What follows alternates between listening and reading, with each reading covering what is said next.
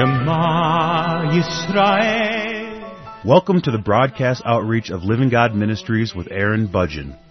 Aaron discovered Jesus is his Messiah while preparing to be a rabbi.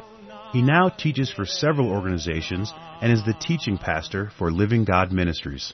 Strongly distinguishing between the Old and New Covenants, Aaron presents the Scriptures from a Judaic and historical frame of reference. Join Aaron now as he reveals the reality foreshadowed and the new life we can now experience because of what the Lord Jesus accomplished for us.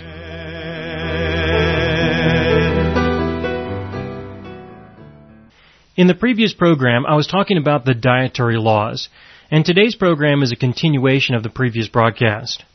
Now, at the end of the previous program, I was talking about the significance of understanding the implications of the dietary laws. Our God gave these laws, and the results were very profound. The most important result that I believe we should recognize is that the dietary laws isolated the nation of Israel from all of the other nations. It's my sincere opinion, it's my belief that this is the biggest reason, it's the most important reason. There are, of course, other reasons. I can appreciate the health concerns that people have, things like that. And I certainly do not want to encourage anybody to live a life that's unhealthy. I don't want to do that. That's not my intent. I just want to talk about the subject that I see in the Scriptures, especially how it relates to the gospel and how it relates to the separation that God made between Israel and everybody else. And then He used these laws in order to reunite the Jew with the Gentile through the New Covenant, but I'll come back to that in a few minutes. When I sit down with people and I talk about this subject, that is with those people who believe that we should be living in obedience to the dietary laws, when I do get the opportunity to really sit down and talk with people about these laws and other things, one of the questions that I really enjoy asking people is what would be the penalty for eating a bacon double cheeseburger?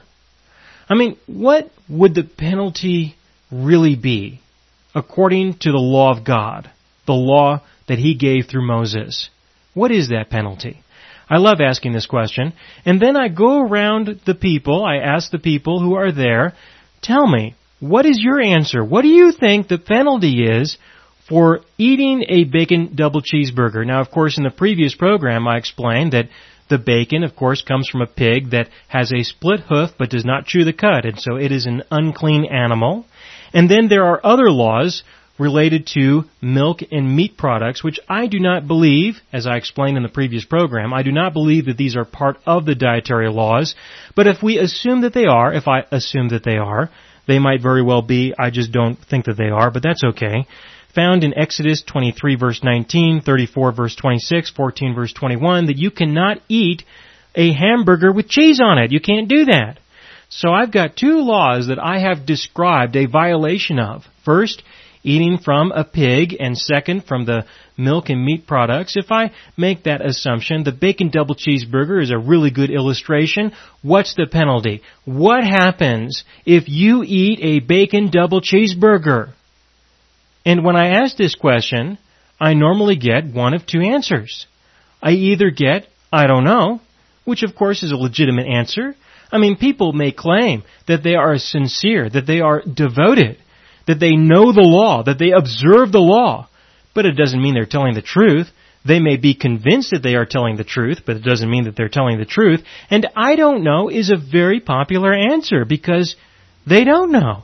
They don't care. Just give me the law, tell me that. I'll watch what you're doing, I'll do that, and then we'll be friends. That's how many people think, and then they make the assumption that they know something about the law, but they don't know. And so this is a legitimate answer that people give. The other option, the other possibility for eating a bacon double cheeseburger is death. I mean, we're going to take you out to the city limits and we're going to throw rocks at you until you're dead. That's what people believe. But that is not what the law says. That's not what it says. The law says that if you eat a bacon double cheeseburger, you are unclean until evening. That's the law. It's not death. It's unclean until evening. You don't even have to go to the temple and pay restitution. All you have to do is just leave the city limits, wait until the sun goes down. It's a good idea to take a bath, wash your clothes, and then you can come back within the city limits. So if you want to eat a bacon double cheeseburger, if you really do, there's a way to do it.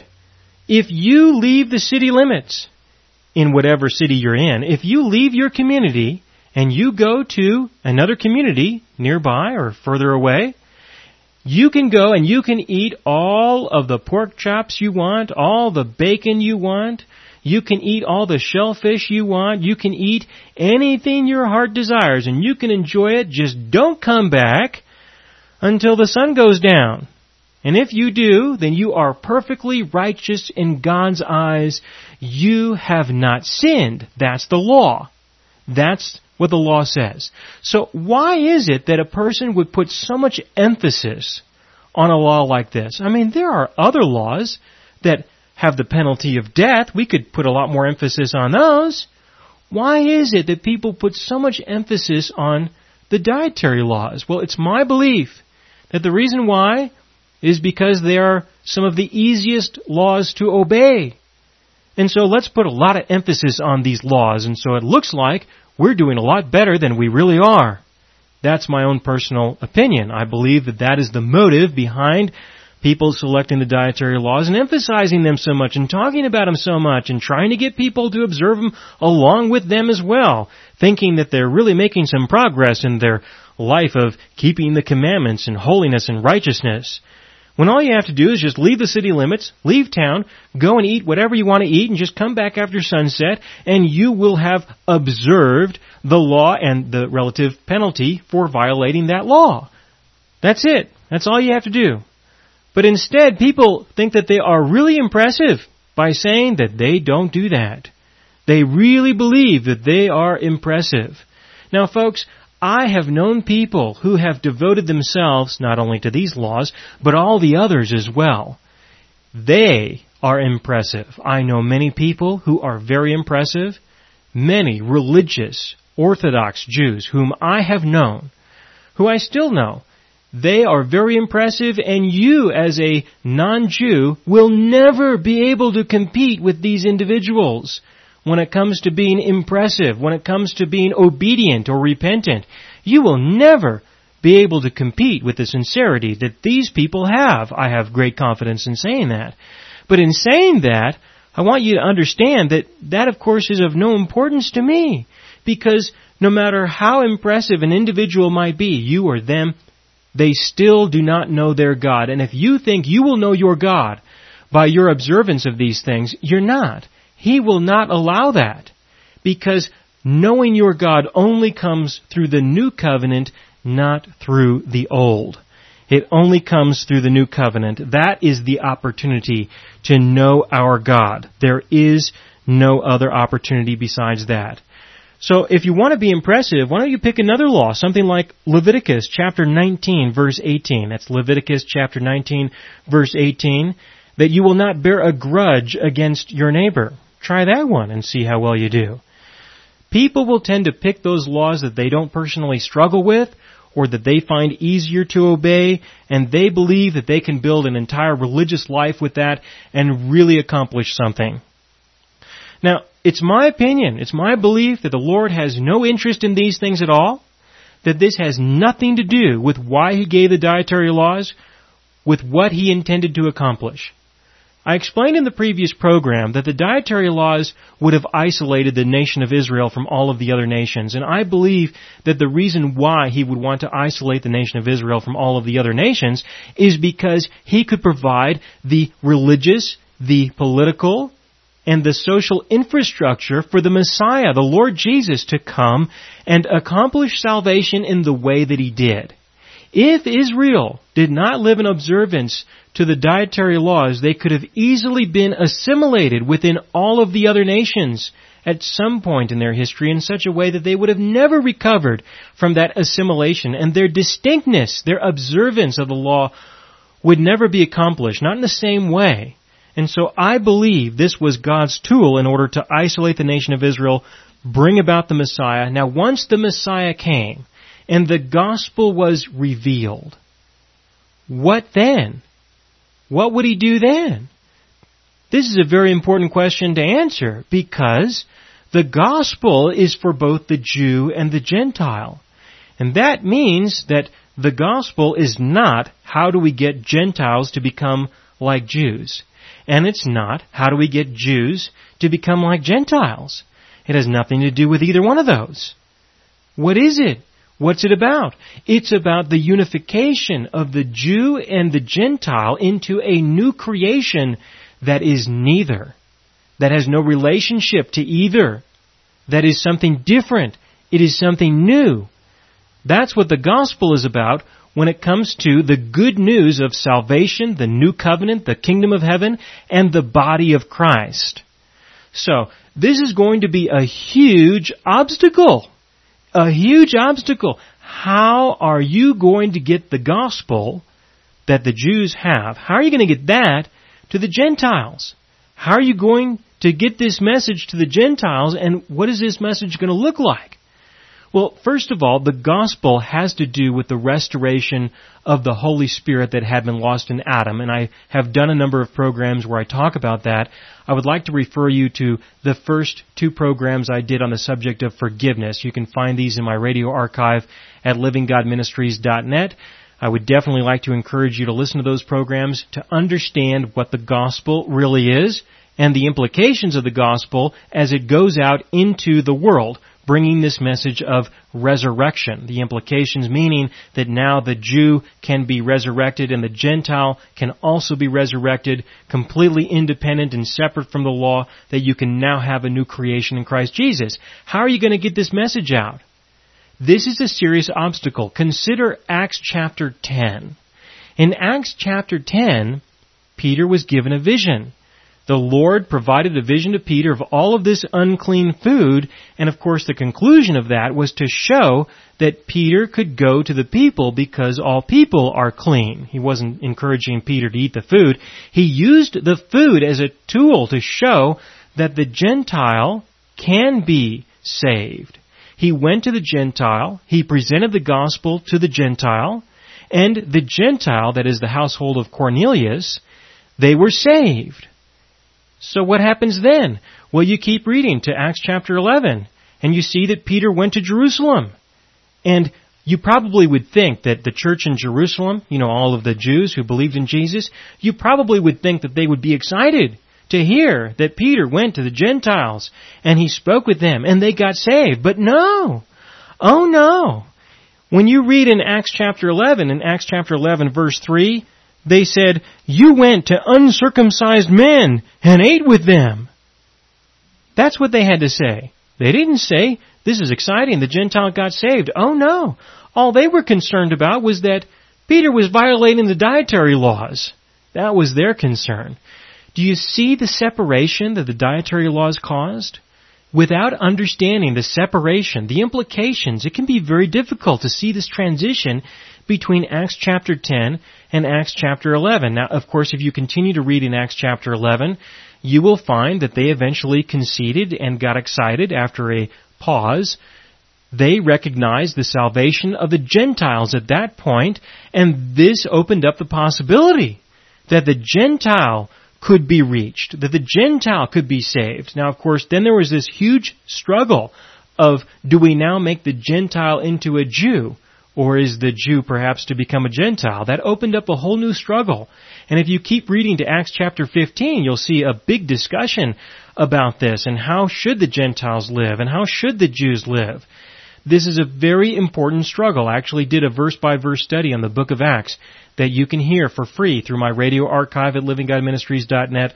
Definitely listen to that verse-by-verse study because there is a lot to see there. There's a lot to understand there. But even after that, this was still an issue. Consider Galatians. Galatians chapter 2, verses 11 to 14, where Paul got in Peter's face. I mean, this is the guy who God used to bring the gospel to the Gentiles. And he used the dietary laws to accomplish that. You would figure that Peter would recognize that if he's out of town, then it's reasonable for him to eat things or to eat with utensils or to eat food that was cooked in an oven or something like that that may potentially violate the dietary laws only because He is outside of Israel. He is within the boundaries in that context. He's not within the boundaries of the country. He's outside of the country, and so he can legitimately eat whatever he wants to eat, relatively speaking. He's not subject to the same laws because he's not within Israel. You would figure that he would understand this, but Paul got in his face. That's what he said. He said, I got right in his face. I'm paraphrasing, of course. And I told him that he was to be blamed because he's trying to make Gentiles into Jews. That's not to say that we need to make Jews into Gentiles. We are to recognize that we are a new creation, that the dietary laws had a purpose, and that purpose was accomplished. The purpose was to isolate the nation of Israel from the other nations. And then the Lord used the dietary laws in order to reunite the Jew with the Gentile to become one in Christ Jesus. This is the purpose of the dietary laws. It is about separation and reunification. Once the unification has occurred, once this has happened, then the law has no place in our lives anymore. It simply has no place in our lives when it comes to our relationship with our God, or when it comes to our relationship with other people. It is completely irrelevant. Its relevance was accomplished. Now, I'll be honest with you concerning myself, that I tend to live in obedience to the dietary laws. I don't eat the things that are described in Leviticus chapter 11, with some exceptions, of course, but in general, I live in obedience to the dietary laws, and when I violate those laws, I eventually fulfill what is required by the penalty. I eventually go out of town. I come back after sunset. I wash my clothes. I do live in obedience to the dietary laws, relatively speaking. But I don't do so because I believe that it has anything to do with my relationship with my God. I really don't. I do it for health reasons. That's the only reason why. If you want to do it for health reasons, or if you want to do it to honor God, whatever you want to do, that's fine. That's between you and the Lord. I certainly won't say otherwise. But for a person to say that it is required, for a person to say that they're going to have some advantage of some kind because they do or they do not, to me is senseless. At that point, what I believe I am dealing with whenever I talk with people like this, I believe I'm dealing with people who have weak faith. Their faith isn't very strong. And what I mean by that is that they don't really trust what God has done. They don't understand what God has done. They don't trust what He has done. They don't really believe that God doesn't hold their sins against them anymore. They don't really believe that the law was given for a purpose and that purpose has been accomplished. They don't believe these things. And so what I mean by weak faith is that a person just simply doesn't understand these things, or they are unwilling to trust in these things. And because of that, they are considered to be weak in faith. Now, when I say that, I'm not saying that those who violate the dietary laws have strong faith. That's not what I mean. What I mean is that if a person does not understand the purpose of the dietary laws, how they were used, what God accomplished through them, if they do not understand that they have been set free from the law, things like that, then that is an indication that they have weak faith. Not because of the laws, they have weak faith just because they do not yet understand or embrace the implications of the forgiveness that they have as a result of Jesus' death. Now, I, of course, cannot get into this subject concerning freedom from the law in just a few minutes, which is all that I have left. For an understanding concerning this subject, I would encourage you to listen to the programs that I did on spiritual warfare. Don't let the title fool you. It's actually a study on law and grace. But when it comes to weak faith, the Apostle Paul addressed this subject in the context of strong faith or weak faith. He did this in the book of Romans. In the book of Romans, chapter 14, the Apostle Paul talks about this, where people will eat one thing and they won't eat another. People believe that they do one thing for the Lord and other people do not. Either way, do not judge the servant of God. Let the Lord grow and mature an individual in whatever way He desires. Now, I'm not saying that in order to excuse an individual. I am only saying that if you personally, or if somebody you know is struggling with these issues, if you personally believe that God requires you to live in obedience to the dietary laws, if that's what you believe, and that He will not bless you if you violate these laws, or He will not fulfill any promises that He has made to you if you violate these laws, or you may believe that you are not loving God when you violate these laws, if these are the kinds of things that you believe, if what you believe sounds anything like this, then to me, in my opinion, you are not strong in your faith. You're still relatively immature. Now, it's certainly not my intent to condemn anybody in that kind of a situation, in that kind of a condition, because I myself remember very well the days when I was devoted to the dietary laws in this way, for this purpose, for the reasons that I just gave. I know what it's like to live my life like that.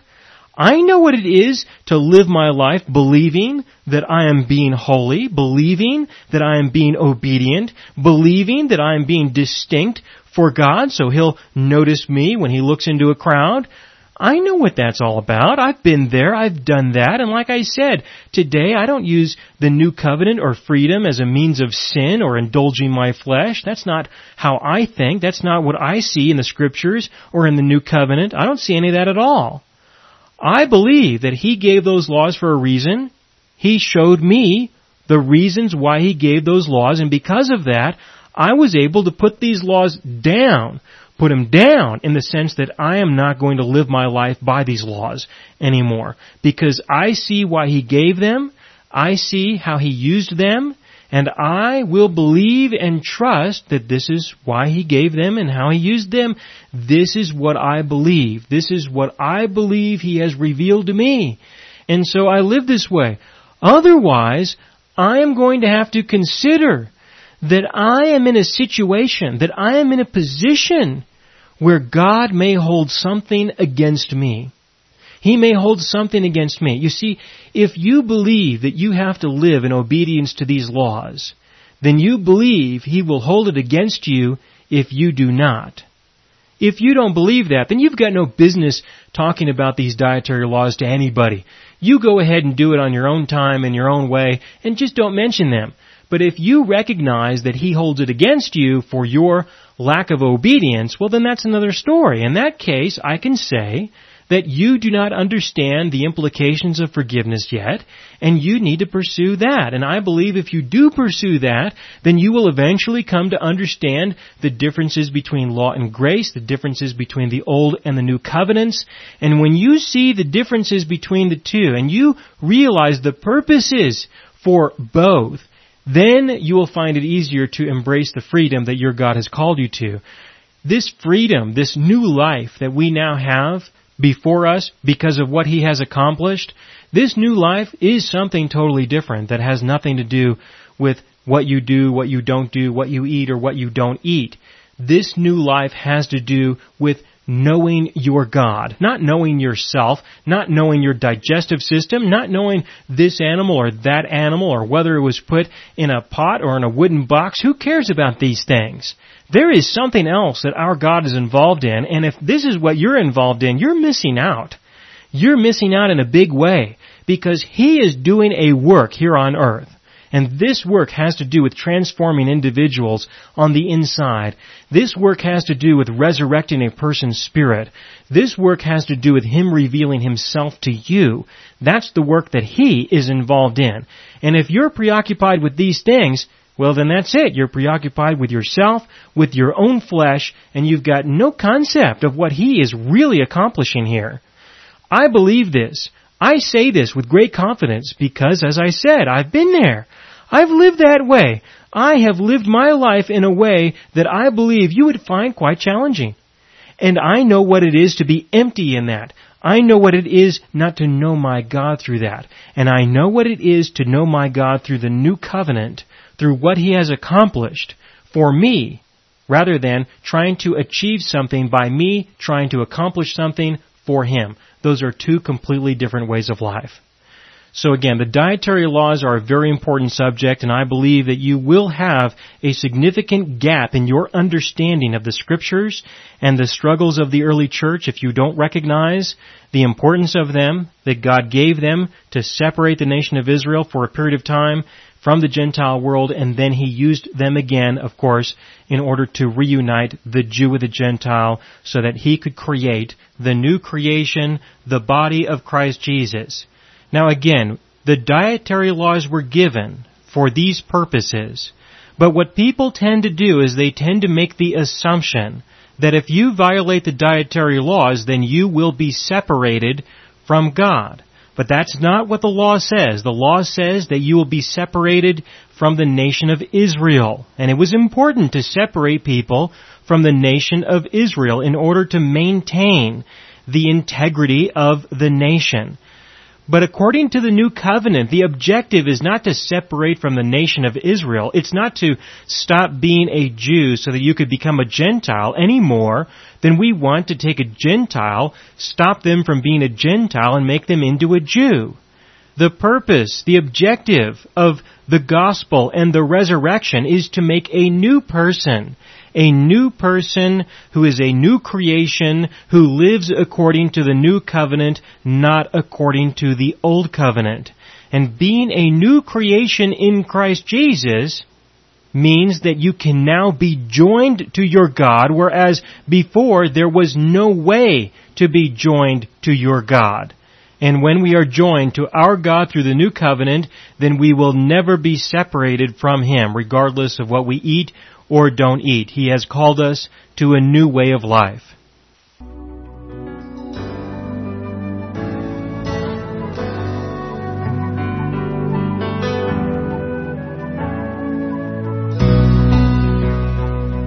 You have been listening to the broadcast outreach of Living God Ministries. You can hear all of our programs for free through our radio archive at livinggodministries.net. That is, livinggodministries.net. Do help us develop new radio programs and continue broadcasting on this and other radio stations. Send your contributions to Living God Ministries, P.O. Box 38353, Colorado Springs, Colorado 80937, or use the donation link on our website, livinggodministries.net. That is, livinggodministries.net.